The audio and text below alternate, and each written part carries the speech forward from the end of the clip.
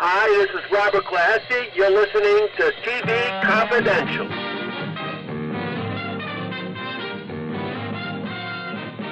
Ed Robertson welcoming you to TV Confidential, radio talk show about television. Stacy Keach will join us in our second hour. Stacy Keach, star of Titus, Lights Out, Man with a Plan, and Mickey Spillane's Mike Camber. Stacy's about to star as the creature in an original adaptation of Mary Shelley's Frankenstein, produced by LA Theater Works, that will soon be broadcast on radio stations across the country and around the world. We'll tell you more about that when Stacy Keach joins us in our second hour. We'll be able to join us for that. In the meantime, we will begin this hour by welcoming Mr. Steve Stoliar. Steve has been a professional writer for print and for television for more than 30 years, providing material for Dick Cavett, as well as writing episodes of such shows as Murder, She Wrote and Simon & Simon. Steve Stoliar is also an accomplished voice artist. His credits include such animated specials as Frosty Returns, You're in the Super Bowl, Charlie Brown, and Snoopy's Reunion. Plus, he has written and produced documentaries on such diverse personages as John Lennon, the Marx Brothers, Elvis Presley,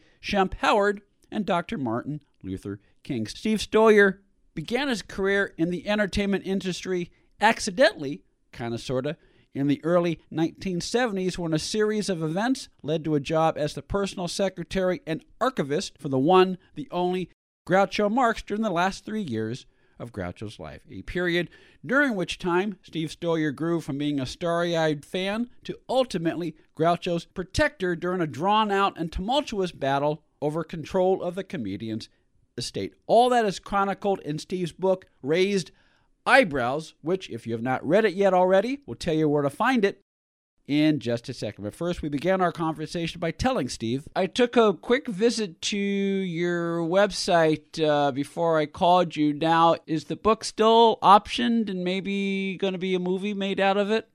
Yes, they're still aiming to have that happen by the end of the year. The thing that changed is that Rob Zombie isn't attached as director anymore, but the producers are still looking to get it made. Well, I doubt I'm the first person to tell you this, but I know what you're going to say. And no, I mean, and I mean it, because I mean it's a great story.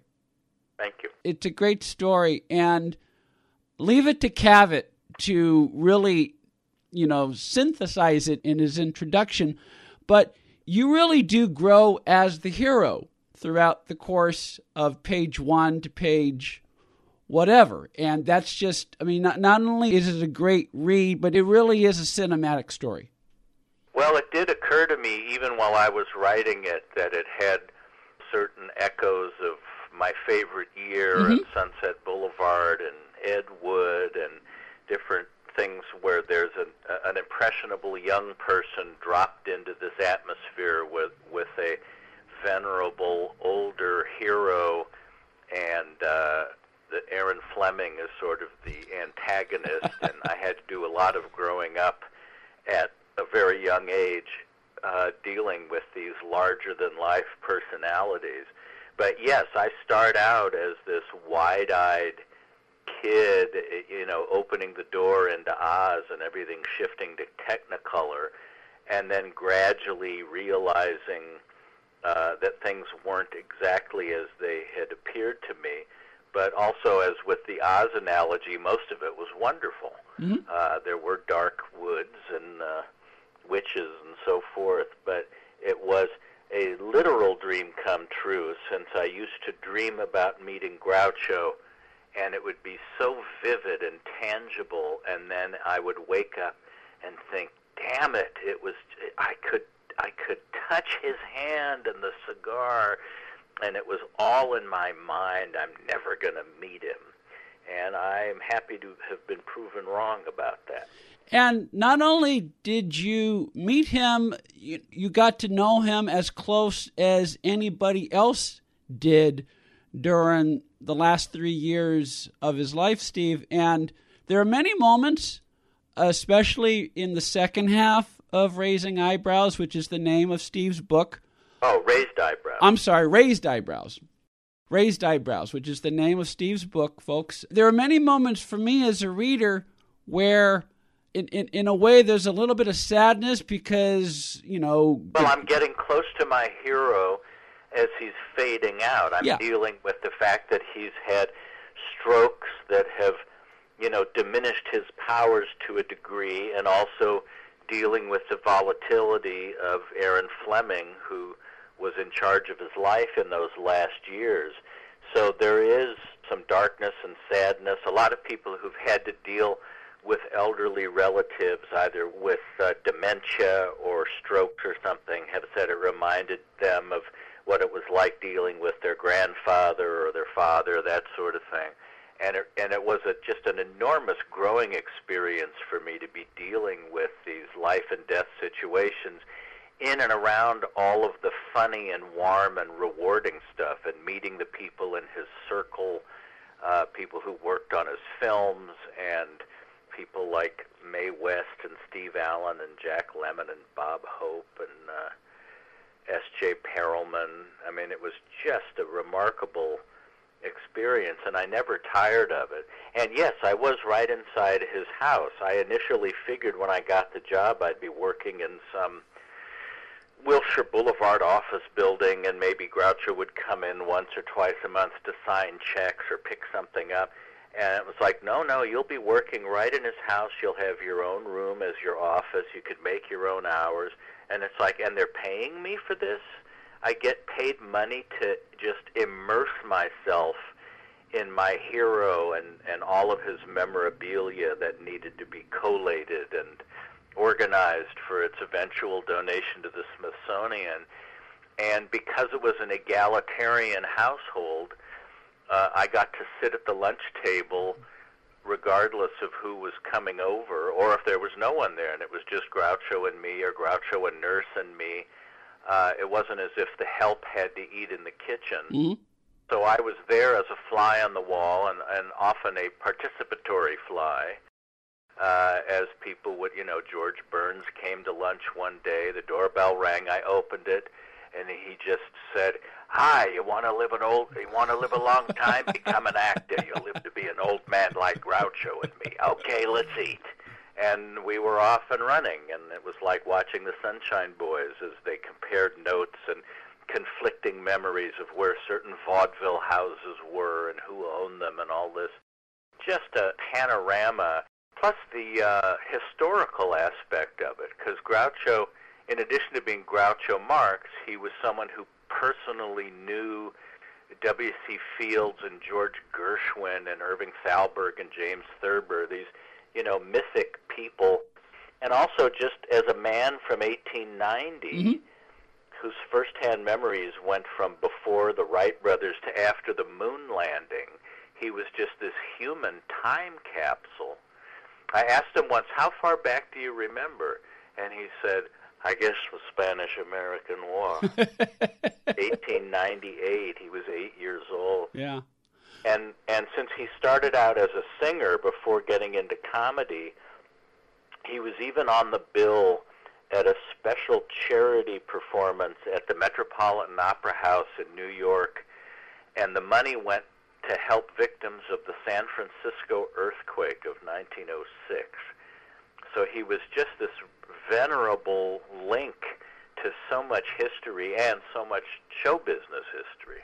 Steve Stoliar is the author of Raised Eyebrows, My Years Inside Groucho's House, which is available in paperback and as an ebook through our friends at Bear Manor Media. Steve's website, stevestoliar.com. Yes, STOLIAR. If they go to stevestoliar.com, if you want to order a signed or personalized copy of the book, you're welcome to do that, and I'll sign it and send it along. Or on Amazon, you can get it in softcover, hardcover, Kindle. And I also did the audio book, which was quite a task. I mean, it just took hours and hours and hours. But I do all the voices along the way, and I've heard from a number of people who said, I have the book, but listening to the audiobook was a different experience because it was like entertainment or a performance as I slipped into and out of the different people. So there's different ways to acquire it if your listeners listeners are so inclined. And I heartily recommend that you either listen to Steve's audiobook or pick up a copy or download it onto your Kindle. It's a great read. Thank you. It is a great read. Raised Eyebrows by Steve Stoliar. I want to make sure I get your pronunciation. The people who gave me blurbs for the back of the book, Woody Allen and Steve Allen and Jack Lemmon and Dick Cavett, when I did an updated, expanded version of the book in 2012, catching people up on what had happened since the hardcover came out, Woody Allen told a friend of mine, Stoliar's book is still the best, most interesting thing written on Groucho, which was very gratifying to hear because that wasn't an official blurb. That was just something he had said to a friend of mine. Yeah. So it was very cool that people people seem to enjoy. And one of my favorite compliments is when people say, I hate you. Because I would hate me too. Yeah. If I was the biggest Groucho fan in the world. All I wanted to do was shake his hand, but I knew he was in his 80s and in failing health, and I thought, there's no way I'm going to get to meet him. He'll be gone. And if I heard about this kid that got to work inside his house every day, initially it was 7 days a week during a summer break of college, I would be so envious. I would meet them and say, I hate you for having had that experience.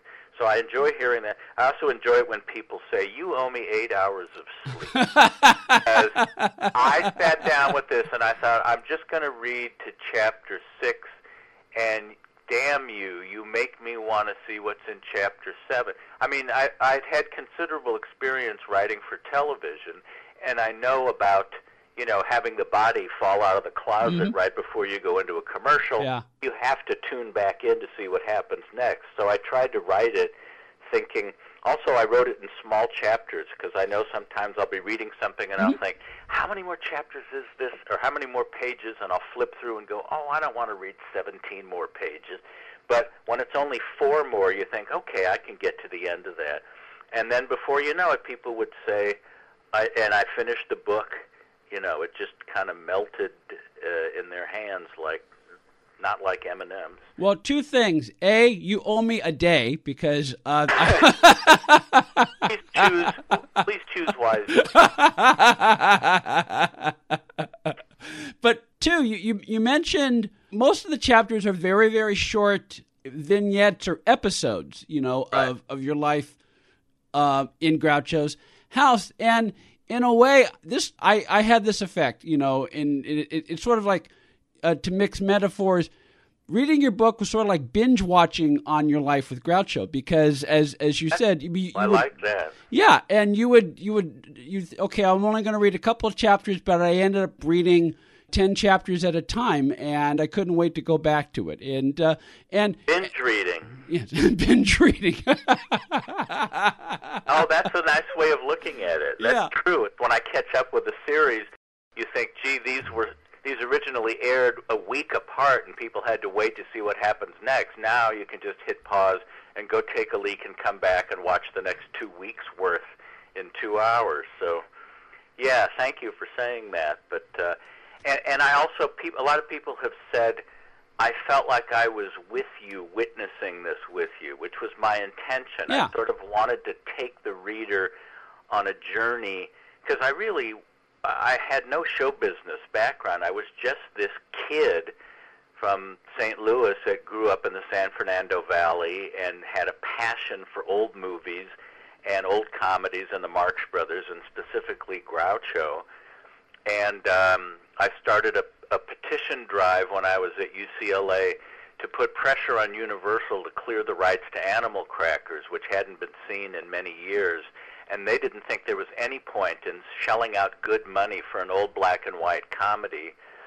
But we showed them that there was a solid audience, and Groucho came to UCLA, and I got to officially meet him. I said, Groucho, I'm very happy to be meeting you after all this time. And he said, well, you should be.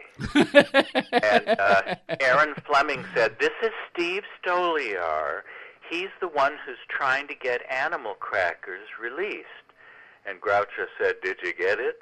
And I said, "Not yet, but we're working on it." And he said, "Well, you better or I'll fire you." I said, "I didn't realize I was working for you. How much are you paying me?" And he said, "A little less than nothing."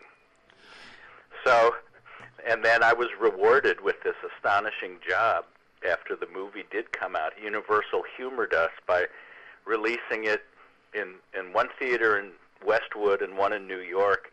And it was so gratifying, it broke the house record at the UA Westwood that the French Connection had set several years earlier.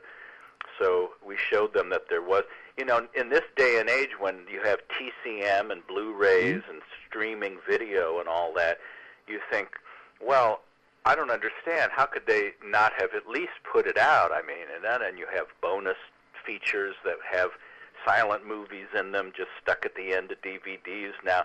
But back then, it was a big business decision for Universal, and they just thought, no, we want to focus on important films like Airport 75 and Downhill Racer and things like that. No one cares about the Marx Brothers, even though it was one of their most famous films, the one with Groucho being Captain Spaulding. So, yeah, I was just this super lucky kid that landed this job. And I think even if you're not a big Marx Brothers fan, I've heard from people who say, I really didn't know all that much about them, but just the idea of a kid getting to meet his hero and spend all that time with him, whether it's a sports figure or a politician or an actress or whatever it is, I think people can relate to, who is your hero? What would it be like to work in their house and interact with them in a casual way? And seeing that hero evolve from, that larger-than-life figure that you see on the screen to a human being who allowed you, Steve, to see him as a human being. I mean, even though, and this goes back to the question I asked you earlier. Yes, there are moments as a reader where it's kind of sad to see bits, Groucho slipping away. But even in those last few years, even one of my favorite parts of the story is even in the last hours of his life, he still got off a Grouchoism. So even though his body was failing him, his mind never failed him. Right. Just when I would be thinking, well, I guess he's gotten so frail and hazy that witticisms are past him, he would say something and it would be really gratifying. I mean, he used to love each day I would get the mail and I would sort through it and then put it on his desk, and he'd come to the lunch table and sort of review it. So he loved getting the Hollywood trade papers. So he came to the table one day and said, "Wonderful mail you brought me, nothing but requests for money." And I said, "But you got a variety, didn't you?" And he said, "Yes, a variety of requests." and I remember one Christmas, he got a tin of candied almonds from Fred Allen's widow, Portland Allen. And as he walked past my room at the house, he said, "Send her one of my Christmas cards." And I said, don't you want to say anything personal or special? And he thought a moment, and he said, "Well, tell her thanks for the nuts, hope you're the same." and even really literally on his deathbed in the hospital, he was sleeping, and the nurse woke him up. And he said, "What do you want?" And she said, "I want to see if you have a temperature." And he said, "Don't be silly. Everyone has a temperature." Meaning 98.6, of course. Yes. So I think even though the mechanism that made him this brilliant quipper had taken some sledgehammer blows from being in his mid-80s and strokes and hardening of the arteries and all that, there was just a reflex there to take a line and twist it and hand it back to you, and he never lost it all the way up to the end. Steve Stoliar is the author of Raised Eyebrows, My Years Inside Groucho's House, an intimate account of the last 3 years of comedian Groucho Marx. Steve will be back in a few weeks to share a few more memories of his life inside Groucho's house. Among other things, we will talk about the circumstances that led Steve to becoming Groucho's protector over the last few weeks of Groucho's life, a time during which a tumultuous battle was going on over the control of Groucho's estate. That's coming up in a few weeks on TV Confidential. We'll also talk to Steve about collaborating with noted television director Howard Storm on Howard's memoirs, The Imperfect Storm. All that and more coming up in a few weeks on TV Confidential. In the meantime, Raised Eyebrows, My Years Inside Groucho's House, is available in hardcover, softcover, and as an ebook through Bear Manor Media. It's also available as an audiobook through Bear Manor Media. If you wish to order an autograph edition, you could do so directly from Steve Stoliar himself at Steve Stoliar, Stoliar, SteveStoliar.com. Greg Ehrbar will join us for our DVD report next on TV Confidential. Are you from California, Illinois, New York, Georgia, or any of the other 39 states that charge state income tax? Does your state claim you owe them any amount of back taxes? Or have you not filed in years? Is your heart pounding because you know they're wrong or you just don't have the money? Don't fight the state income tax board alone. The Tax Doctor is here to help you. The state is much more aggressive than the IRS in collecting taxes. They have the power to take your home, your car, your driver's and business licenses, even garnish your wages, freeze your bank accounts, and go after your spouse. Solve all your income tax problems permanently and keep more of your hard-earned money. Make this 100% guaranteed risk-free call right now. 800-649-0142. 800-649-0142. 800-649-0142. That's 800-649-0142. Story Salon is Los Angeles' longest-running storytelling venue. We have live shows every Wednesday in Studio City, as well as solo shows, podcasts, CDs, and several books.